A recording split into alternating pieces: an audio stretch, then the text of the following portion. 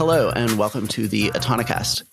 My name is Ed Niedermeyer, and I am joined, as almost always, by my wonderful co-hosts, Miss Kirsten Korsak. Hello, Kirsten. Hello. And Mr. Alex Roy. Hello, Edward. Hello, Kirsten.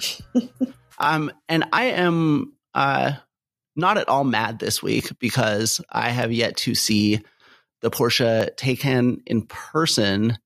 And both of you jerks have seen it. What, you got to ride in it? Well, you're not allowed to see it or ride in it until you learn how to pronounce it correctly. Oh. So that's the first thing. So Porsche put out a whole video on how to pronounce its car, which probably is an indication that it might be the wrong name for it, because if you need a YouTube video, but it's pronounced Taycan. Yeah. For all those in the listening audience. And now, like, as someone who actually does like speak some German, that is the logical pronunciation. My Americanness has clearly won out. Yes. And how do you pronounce it, Alex? With your best German Porsche accent? Taycan. It's a Taycan life. The Taycan. It's the Taycan. Guys, let's just jump into it. It's really cool. It's really awesome. But this morning, 24 hours after leaving Niagara Falls, I was in the parking lot at the Kalahari Resort at the Pennsylvania Autonomous Vehicle Summit, and another guy in a Tesla comes up to me and he says, "Have you seen the Porsche Taycan?" I said, "Yeah, it's awesome." He's like, "No, it's not. It's too expensive. The range sucks and it doesn't have autopilot." And then I realized that kind of logic suggests that no Porsche ever made was ever worth it, and that these people don't really understand why Porsche exists. Right. And, I think that it's interesting. I'm going to ignore for a moment, because we'll get into it, that the first two variants of the Taycan that they showed, which are going to be their most high-end versions, which many automakers, including Tesla, have typically done. They put out the more expensive, higher profit margin potential vehicles first, and then, offer base versions later. That they're calling it the Turbo and the Turbo S, which we all know it's an EV. There is no turbo in it. It's a little silly, but whatever. They've stuck with that nomenclature. But if you were someone who wants to be part of the Porsche brand or already is an owner, and you were to want to get a 911, but then you want to do something more advanced in terms of the powertrain and things like that, going towards electrification, and you wanted a true four-seater, the pricing is in line with a 911 Turbo. A 911 Turbo starting is $161,000, and the Turbo S is almost $200,000. This is the parallel that should be.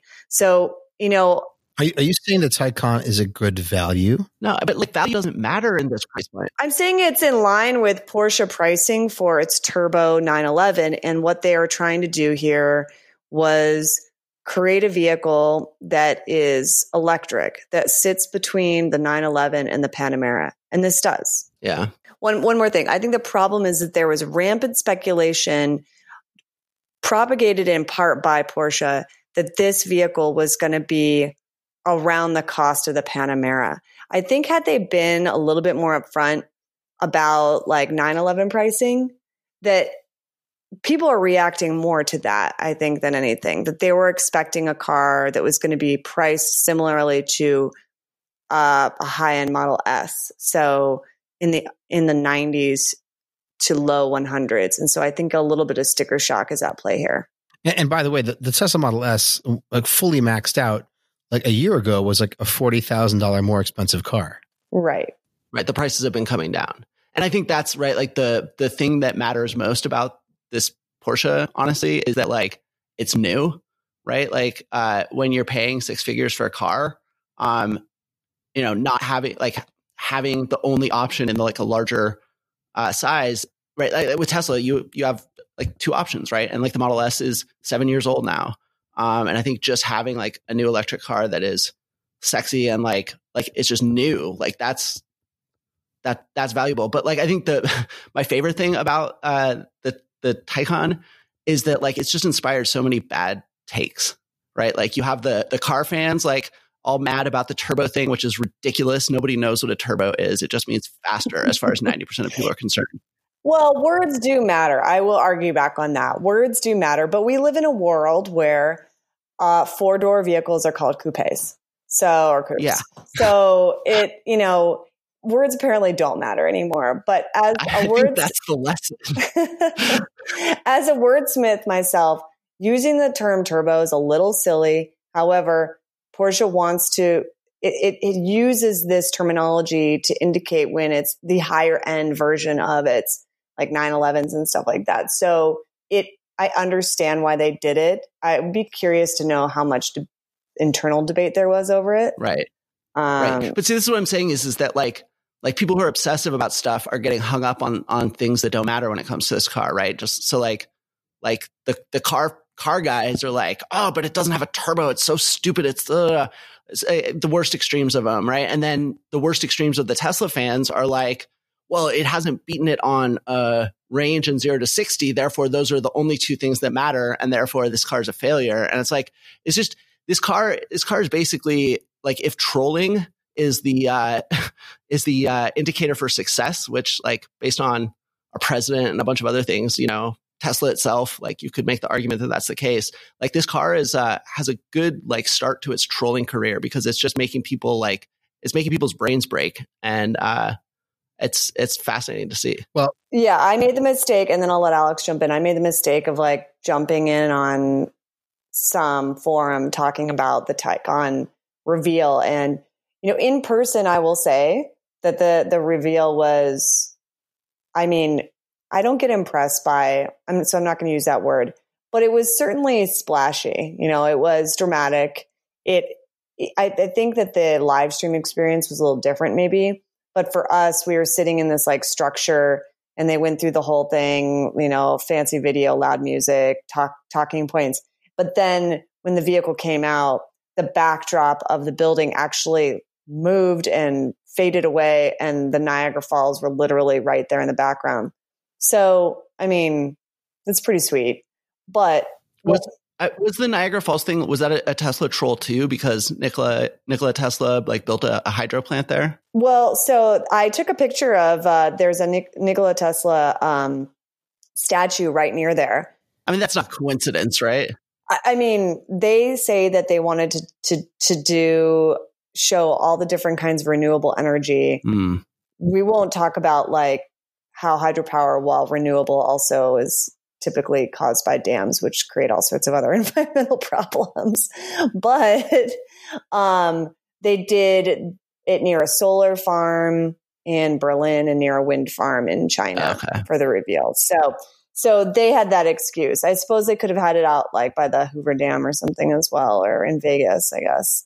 But yeah, that was the hydropower connection. But anyway, I made the mistake of going to these forums, and there was a lot of like, this reveal is terrible. But what I thought was so interesting was that they were like, a number of people said, well, I could buy like 3 or 4 Model 3s or, for this price. And, of course my counter is like, well, you could buy like 20 freaking Nissan Leafs if that was also, there's a lot of things you could do. This is a 6-figure vehicle. So that type of equation doesn't work. And then also a lot of folks saying, I'm disappointed. It's proven Tesla is better than Porsche.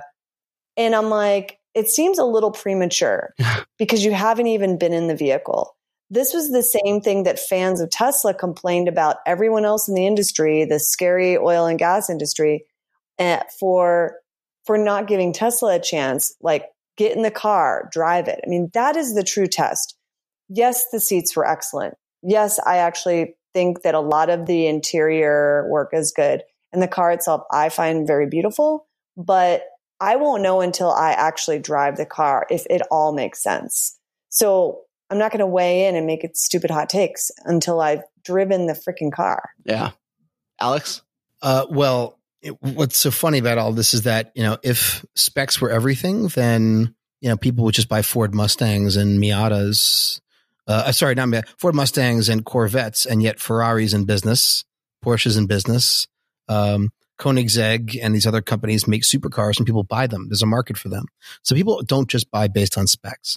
Secondly, if you want to track a Model S, a ludicrous performance, the whole thing, you need to strip out that car. And like the Tesla Racing Series, the cars are highly modified.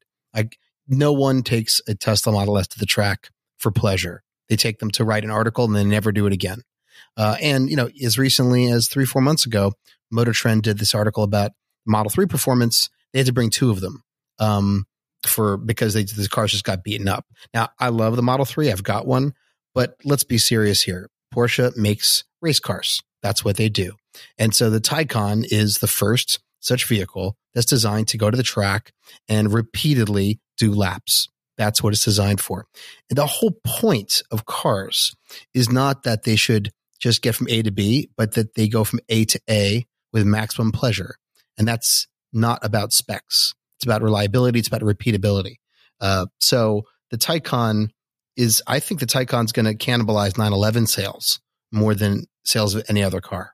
That'll be really interesting to see. Like, what other vehicle outside of Porsche would this, in terms of internal combustion vehicles, sports car, do you think that this will compete against, Alex? None.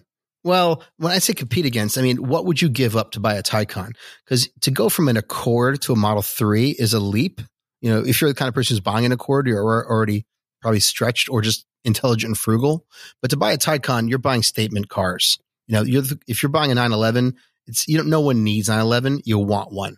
And this is a want car. It's not a need car. Right. But in terms of pricing, what is the vehicle that competes against the 911 today? A 911 Turbo, I should say. So above $150,000 sports car. A Ferrari California? Yeah. Okay. That's like the entry level Ferrari, right? Yeah. Like a stripped out California. Aston Martin. Yeah. Yeah. I mean, they're people. Thing is, Aston Martin people are generally Aston Martin people. Right. Sure. And Ferrari people are Ferrari people. And, and Porsche has the culture. It's just baked into you. You right. grow up, you're a Porsche guy. Right. My father, he bought a new Porsche every 10 years. He ordered what he wanted. He went to Germany, picked up the car, he brought it back, and then he kept it 10 years. That was just what he did as a successful man with, that's just what he did. And the Taycan is I think it's going to be like that. I mean, the thing about the car that's funny is that it's not really I wouldn't say it's a practical 4 or 5 person passenger sedan. Well, it's not a 5-person. Let's be clear. Like, it is not a 5-person car. It is a 4-person car, and you fit in there nice and snug, but there's room. We were sitting in the back seat, right, Alex? And there was room. Yeah. I mean, it's I'm guessing it's about the size of a Model 3 in the back. But with much better seats. With much better. I mean, yeah. I mean, that's one thing I will say. The seats were way better than any Tesla in terms of support, comfort, materials, way better. So this is the car for someone who is coming out of 911 pretty much. I think that they're going to see a lot of people who bought Model S's before the 3 existed. If you bought a Model S P100D performance and you're coming off lease and you are not transporting children, this is probably the car for you. But if you were a Model 3 buyer, you're never going to be the buyer of this car. Well, and I would never have expected that. I think that, one thing to remember here is, and I take this into consideration with any automaker. This is why I hate the Tesla killer headlines, Tesla fighter headlines. It's like the number of vehicles, percentage-wise, new vehicle sales that are electric is still incredibly small. And in many ways, it's true that there hasn't been what I would call a toe-to-toe competitor EV-wise with the Model 3 yet. And it'll be interesting to see how that shakes out. But really, this should be treated very differently. And it's important to keep in mind that Porsche says they spent $1 billion developing this vehicle, including the tooling and things like that. And I've got all the specs on like what they had to do to this factory to improve it. And it's interesting. Building a new paint shop, body shop, all this stuff. But they're going to spend another $5 billion on what they are calling e-mobility. So that's going to be hybridization of its vehicles. It's going to mean more battery electric vehicles and other things through 2025. That's not very long. So $5 billion more is going to be sunk into this company with the sole purpose of electrifying its fleet and then rolling out more all electric vehicles. So I think it's a little bit premature again to all of a sudden say, oh, the two highest priced, vehicles. Well, that's it. Porsche's going to fail at this. I mean, it's just a little silly. That's silly. The reality is this is going to be a successful car. I want to dig in for a second about the range issue. 450 kilometers of WLTP range translates to, for the Turbo S, translates to 280 miles EPA, which means it's more like a 250 mile car if you drive it like. Is that for the Turbo or the Turbo S? Turbo S. Okay, because I thought the Turbo had slightly more range. And then because the Turbo has less power than the Turbo S, just like how like the ludicrous version technically on Tesla usually has a little bit. We don't have EPA range anyway, do we? Not yet. I think, for my understanding is, and I heard hints of this, is that there will be a rear wheel drive only longer range edition that's lighter, just like the 100D Tesla has more range than a P100D. So what I want to get into is this notion about less range. If this car has got, less range, but it's charging 2 to 3 times faster, then that makes up for the range loss. If you have access to the Electrify America network or if you're charging at home or work, then the range just doesn't matter. 250 is sufficient. Yeah. And I remember when, Kirsten, you had the Jaguar I-Pace, right? There too, people were like, oh, the range, like, and I genuinely think like these cars, like if you're spending $150,000 on the latest, like Porsche, on this car, like, are you road tripping? Like, and more specifically, are you road tripping in a non-leisurely fashion? Like, are you taking long trips where you have to get somewhere rapidly in this car? No, you're flying. Like, you're probably flying in a private jet. Well, I would. Right. Well, here's one thing I will say. Like, I think that Porsche made the right decision in putting out its highest variant that's going to be on 911 pricing. That Jaguar really should have done something. Like, I can see why the Jaguar I-Pace sales haven't been great. It was a fine car to drive. It was a fun car. They put a lot of effort into it. The Taycan, I've ridden in it. I haven't driven it yet, and I've sat in it and I've seen the final product. It's beautifully done, and it is at the right price point they're only going to produce 40,000 of these vehicles a year. I think that there are, in Silicon Valley alone, in Orange County in California, plenty of people. 10,000 sales? Yeah, I think there are going to be plenty of these cars. There's plenty of millionaires out there who will buy this car. I think the big question that we don't know yet is if it will be a lasting nameplate, a lasting model brand, will Porsche brand have to be carrying it through? Will the Taycan continue to exist? Will people continue to buy the car, year after year? And that will be, we don't know that. I have a prediction. The Panamera will probably go away eventually. Yeah. That's my prediction, because the Taycan's going to go away, because there's no reason to have both. If you look at, the market segment, like, I mean, Panamera sales, like logically, if you're in a Panamera, you probably should be in a Cayenne. And if you electrify a Panamera and you have this and you electrify the 911, something's got to go. The 911 is never going to go. So Wikipedia. Well, the first car, before you cite Wikipedia, for crying out loud, oh my God, fucking millennials, dude. It's a question. Like Wikipedia says that it's initially being offered as a sedan, but they're going to do an SUV called the Taycan Cross Right. Turismo. It's not an SUV. Right. It's a wagon. And then a two-door coupe and a convertible. So the Taycan's going to be a range. Well, but also they're going to, their next electric vehicle that Porsche is going to do is the Macan. And that is actually far more compelling to me. Like, this is the showpiece. This is going to get, you know, the well-heeled customers of the world in who are committed and loyal to Porsche, and then maybe some converts, right? Yeah. From other brands. But the Macan is their lowest, I believe, is their lowest price, you know, small SUV. And that is going all electric next. And they've said that. So in 2 years or something.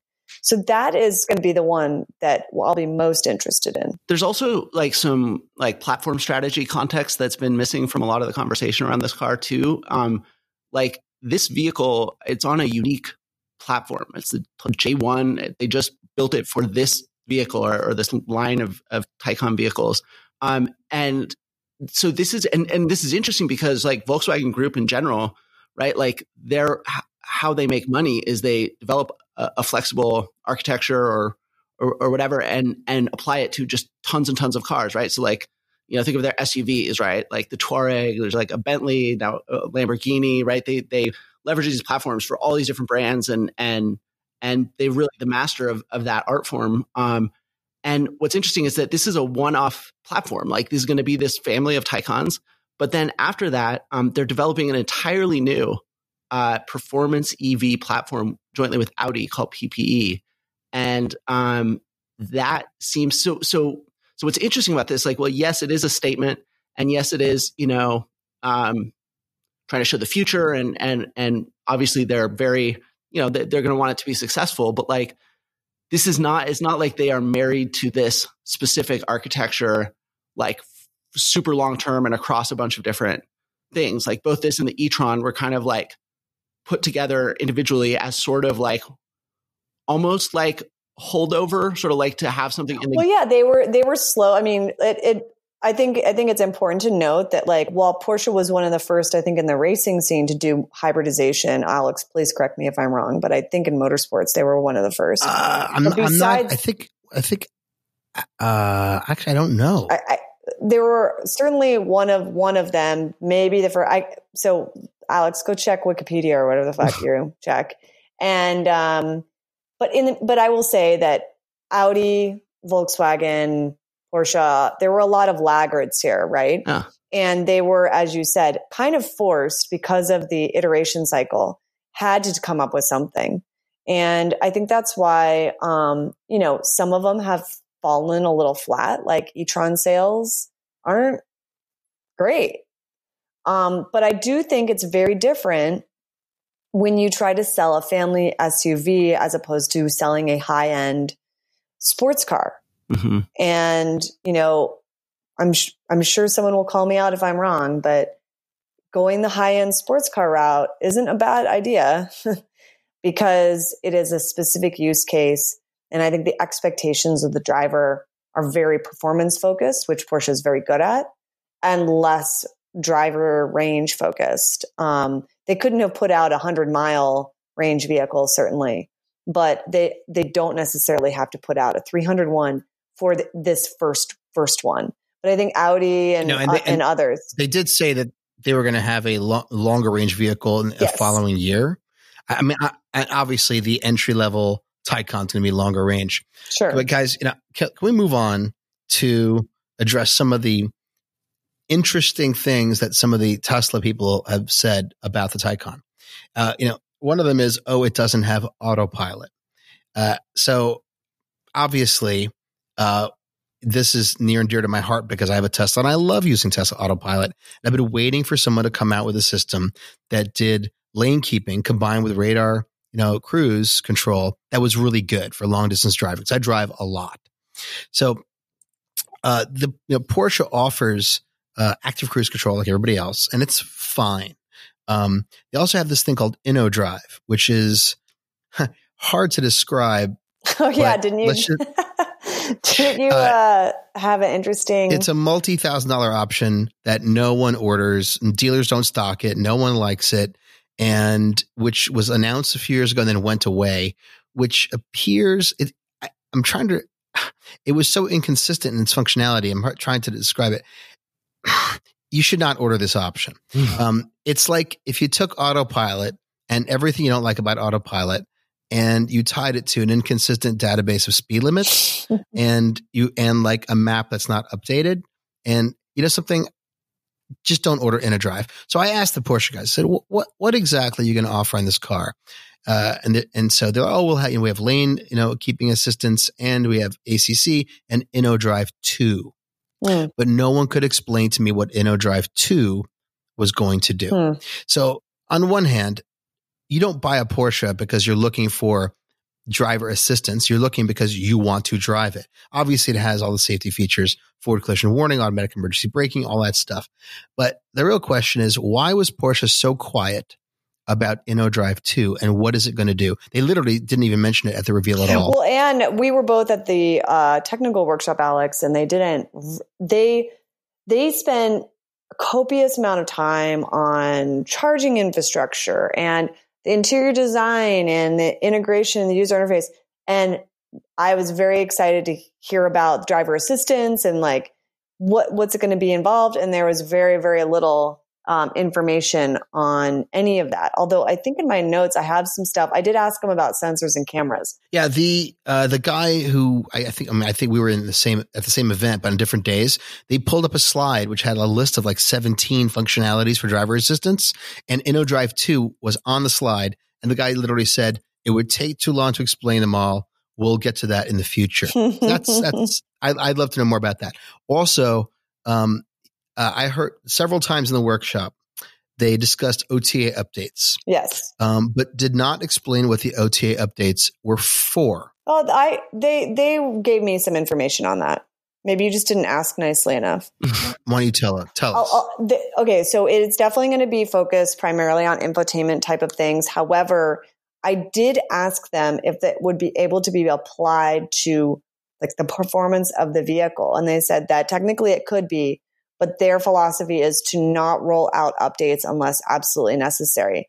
I also asked them about Easter eggs, and this was hilarious because they first of all looked at me like, what are you talking about? And I explained the whole Tesla thing. And one of them said, no, like this is a car to drive, not play video games. And then that was that. So that type of like frequency in terms of updates it's not going to be a similar experience as to like if someone has a Model S. Well, let's get to the next thing. So the best thing about Tesla as an electric vehicle, there are many things I love, is that the supercharger network and the destination charging network database is built into the GPS. So if you route longer than the car's range, it will suggest stops and stop durations. And they're optimized to eliminate or reduce the likelihood of bricking the car. Right. So that's going to be in this as well. Yeah. So Porsche, and this is, they didn't talk about this at the reveal, but it's a very important feature. The Porsche, Taycan app will aggregate the various, third-party electric networks into the app. And so your logins are all aggregated. And so it's capable, in theory, of plotting out a route that will include charging stops at competing networks. Right. And so that's interesting. And an important thing here, and I'm not saying this is something that Tesla doesn't do, but an important thing for getting the most out of the range. And also they built and put all this money into this 800 volt architecture to be able to do this sort of fast charging.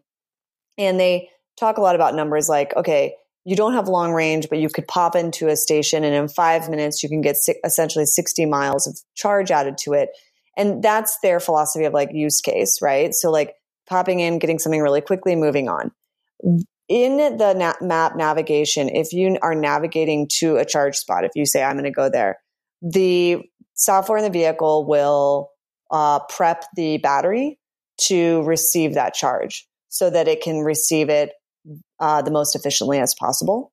So that is another sort of software layer that is integrated within the vehicle. And I think it's smart. I mean, aside from the Tesla, one thing I will say, besides the Tesla, I have yet to be in an EV that is good at navigating to charging stations. I always have to pull up the PlugShare app.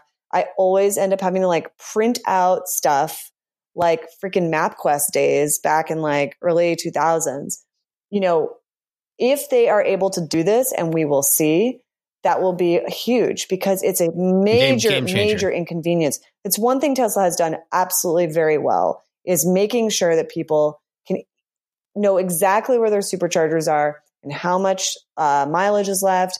And they basically make it impossible for you to run out of charge. And if you're not going to invest in infrastructure, if you're an automaker, you're not going to invest in infrastructure, invest in this. It's software. Like, just do it right. Like, because then at least, you know, it may not be your own charging infrastructure, so you don't get some of the benefits associated with that. But make it easy to find and use them. Yeah, I totally agree. I've got some bad news, guys. What? I have bad news. What? All right, now, as you know, I'm a Tesla owner, but I'm a Porsche file, and I want to only talk about the Taycan aspects that I love. Okay. But I have located something that I do not love. Okay, talk about it. And this goes to the heart of why Tesla fans, many of whom I don't think are car people at all, are so into Tesla, because Tesla nails this and Porsche is not nailing this. If you go to the Porsche.com website, Porsche.com/USA, and you click on the Taycan Build Your Porsche configuration option. Oh, I know what you're going to say. The first thing that comes up is the first thing is conflict error. Right. You must pick an option. Right. Mobile charger, and then mobile charger with some other hoo-ha. So they're right off the bat, Porsche has really messed up the research process for their car. Now, click on either Taycan. I'll click on the Taycan Turbo. I've played around with this configurator a lot. So yeah. Okay. So conflict error, mobile charger connect. You must pick the glass roof. That's going to, they're going to remove that. So the glass roof you have to get, which they didn't show that, by the way. No. At the reveal, which I thought was a huge mistake. Why not just make it standard like a Tesla? They are going to make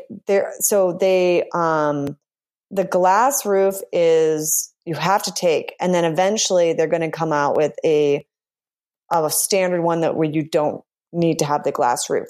Well, this is super amateur hour. Yeah. That was, I think, a major misstep. And the fact that they showed those two vehicles without the glass roof, it's like, okay, but you can't even get that. So here's the next thing. So, all right, so I accept the changes. Oh, by the way, you have to pick Mobile Charger Connect or Mobile Charger Connect with Home Energy Manager, currently unavailable, but $500 extra, which is a very Porsche thing to do. Very Tesla thing to do. You know, you really should pay for this, but you can't have it right now. Right. I accept the changes. And then I go to there are, the cosmetic options in the Taycan absolutely pwn any manufacturer. They just are killing. The cosmetic options are the best.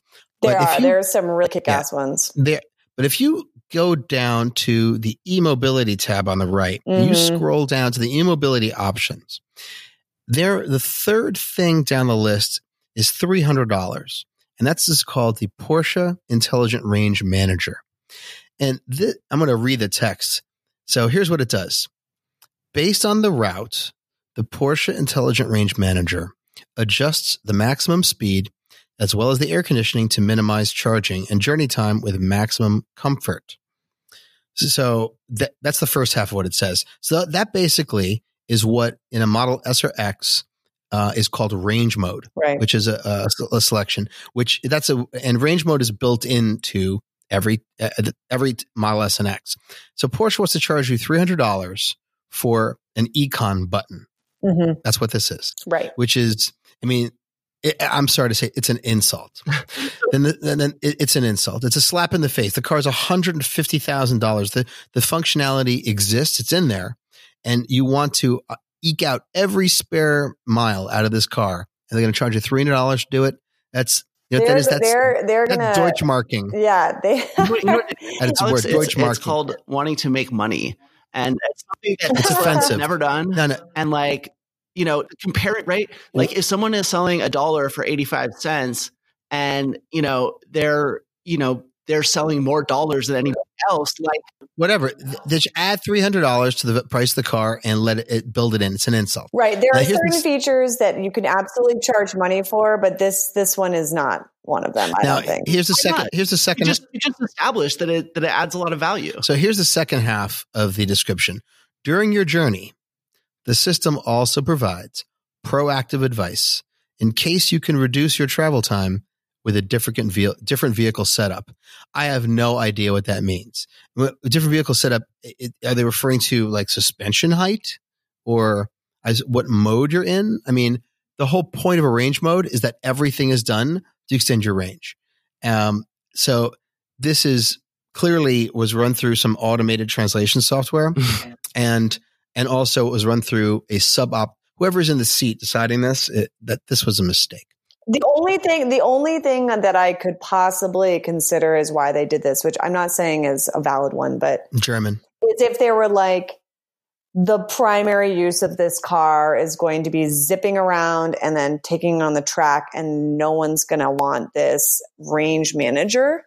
And so let's make it an option. And, I mean, I'm not saying it's right, but I could see them going, well, no one wants this, or they don't think anyone wants this. So let's just make it. Let me tell you how this would be done by anyone else, by Tesla, but Tesla would never do this. What they should have done is there's a range mode button in the car and your credit card is stored in the Porsche app and you need more range. You press the button and it charges your card $300. And now you got like 10 extra miles one time. You have it forever. This is retarded. This is when Tesla fans are criticizing Porsche, they're mostly wrong. But on this point, they'd be right. Can I tell you one thing that they are doing right, though, that I thought was kind of great and will I kind of appreciate? Yes. Can I jump in, or are you? We're here for you. Okay, great. So if you go through the configurator, and I've been playing around with it, and there's some fun things, in terms of customization, like you can get your wheels to match the exterior paint color. The 21-inch Taycan exclusive design wheels are, yes. I want the wheels. I don't even want the car. Just give me the wheels. Yeah. And there's some sweet ass colors. And I like the fact that there are 10 or 11 colors and only one you have to pay for right now, which is the red. Everything else, including all the metallics, they're all free for your $150,000 payment. But if you go through to, I think it's exterior, and you scroll through and there's all these expensive options, but there's two $0 options. One of them is the deletion of the Taycan Turbo logo on the rear, which I like. Because for those, and it almost makes me think that they were anticipating people not wanting to have that turbo badge on there. And so you can just not have it on there, which I think is a smart thing to do. And it leads me to believe that there was absolutely like arguments over whether even to call these things turbo or not. But they should charge people for it. If people feel that strongly about turbo being dumb, they should pay $100 to not have it on their car. Kirsten, the model delete option has been standard on all Porsches and going back for decades. Yeah, but I think it's good, don't you think? That you can't have. Let me tell you what's good is okay. a white Taycan with the Mission E white wheels. Yeah, is absolutely. Oh my God! I was looking at the I think they're almost like a rose gold color, and that was the Orem wheels, I believe. It's the best. It's like the quote from RoboCop. Look at this thing. Who cares if it works or not? Just look at it. But I think who cares? The advantage of buying a car that's even remotely competitive with Tesla in terms of appeal, performance, whatever you want to, right? Like being within 80% of that and then having a known quantity user experience, right? Like we don't know specifically this specific car may have problems, right? But we know that Porsche watch your dirty mouth established standard of customer service, right? Like right. They've been in the business for a while. They know what's expected and they generally live up to the expectations, in the premium part. And I think, I know I've said this before, but I think that that the ability to offer that it really matters more than anything here, because I think there are a lot of Tesla people, and you watch how the forums have evolved over the years, and it went from everybody being a Kool-Aid drinker to sort of divergences between the investors and the owners. Which, by the way, like, charging for options, like, owners may like not having to having a lot of stuff bundled with their car for free. Investors maybe at some point are going to like care more about making money, and this may be something that Tesla is going to have to do whether they want to or not. But then over time, right, like the service experience has really been one of the most corrosive things for Tesla owners. And I think that there are a lot of people who would love to stay in a Tesla, but they just can't tolerate like 3-month waits for parts and just things like that. So again, we don't know that because this is a specific car, it's Porsche's first EV. We don't know exactly what the variances are going to be with this car, but we do know that Porsche is a known quantity, and they have a standard that they're going to try and maintain. I think that that's going to be really attractive to a lot of people. However, I think, and I know we're almost out of time here, but like, it's this car, and I totally get why this car is getting so much attention. But I think what this really kind of proves is that EVs are very much a premium market. Like, that's where the business is for EVs in the short to medium term. And I think it's fascinating that another car that I think is actually profoundly more important in terms of the big picture goal of, reducing or hopefully eliminating electric. Is it a Renault? It is. So we discussed this on a past episode that the electric version of the Renault Kwid was just announced in China, and according to my calculations, based on the release spec, we're basically talking about 150 miles of range for about $8,500. And I think that, because I also personally believe that 150 miles of range is enough for anybody. Alex and I drove the gas version of that car across India. It's a great little car. 150 miles of range, that car, $8,500. That to me is like the Model T of electric vehicles. And, Renault and Nissan can still screw it up. Frankly, like the first gen Leaf could have been the Model T or the Volkswagen Beetle or something, a really iconic car. And it wasn't, because that was kind of screwed up in a couple of ways. But that has potential. And I think, it's at some point we're going to have to acknowledge like the line between, the mission of electrifying vehicles and, the status signaling of being wealthy and having something that's cool and like hot right now, which are electric cars. These are two separate things. They're not completely unrelated, but they're two separate things. And I think that at some point, right, like if the mission is more than just virtue signaling, like we need to start talking about mass market electric cars, because the market is not at all proven. And that's what needs to happen at some point. Well, I'm going to argue that there are many people like myself who want to virtue signal, but actually just don't give a shit. And the Taycan in no universe is that a virtue signaling car. And people who believe it is are lying to themselves and everyone else. And that's fine. Cars, if they were meant only to be transportation, would be probably culture would dictate that cars are speed limited and no one will buy anything more expensive than $30,000. But cars are an expression of who we are. And I'm glad the technology is catching up with that, right or wrong. Yeah, no, I mean, I agree with that. And certainly, right, like things have to start somewhere, and developing a premium market is a first step, but it's also not a guarantee, right? Like just because wealthy people like EVs and can make them work with their lifestyle doesn't mean that everybody can or will. So it's still an open question whether or not, EVs will work for huge swaths of the market. I hope they do. All right, guys, I'm done talking about the Taycan for now and Tesla, my two favorite topics. So here's my question. Alex, are you going to buy the Taycan? Oh. A year from now, will the Taycan be part of your virtue and vice signaling portfolio, which includes the Morgan, the Porsche Targa, and the Model 3?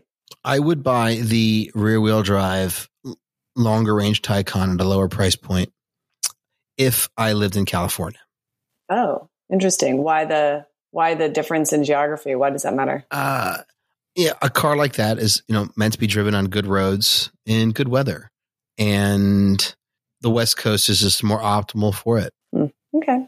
Right. There's no point owning like a car like that in the tri-state area. I live in New York City. It's just stupid.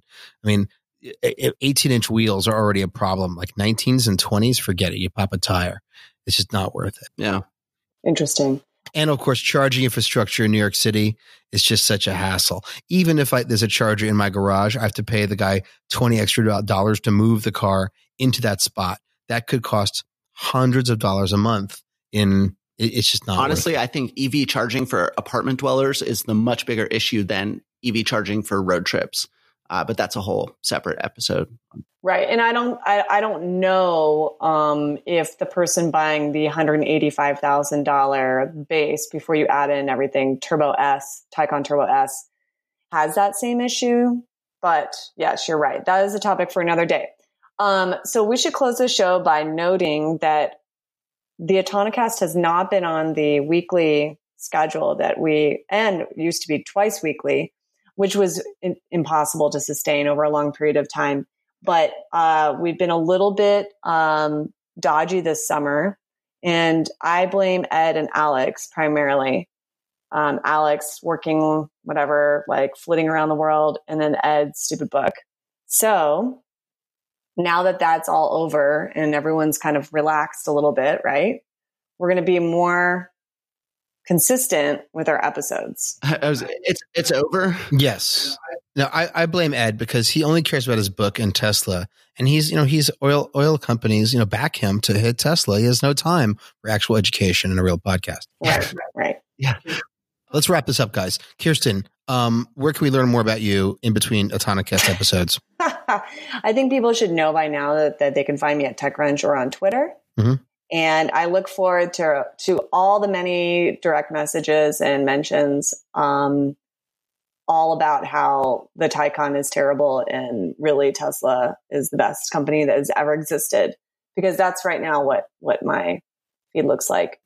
Anita Meyer, where can we find you when we want to learn more about you outside of Autonocast? Well, at the Koch brothers training camps, of course. At your nearest gas station, I just kind of hang out there because I like to be around fossil fuels. I'm on Twitter at Tweetermeyer. I'm also the senior editor for mobility technology at The Drive. So you can find my work there. And Alex, what about you? Where are you? I'm Alex Roy 144 on all motherfucking platforms. Okay, nice. So now we have the explicit clearance. See you next week.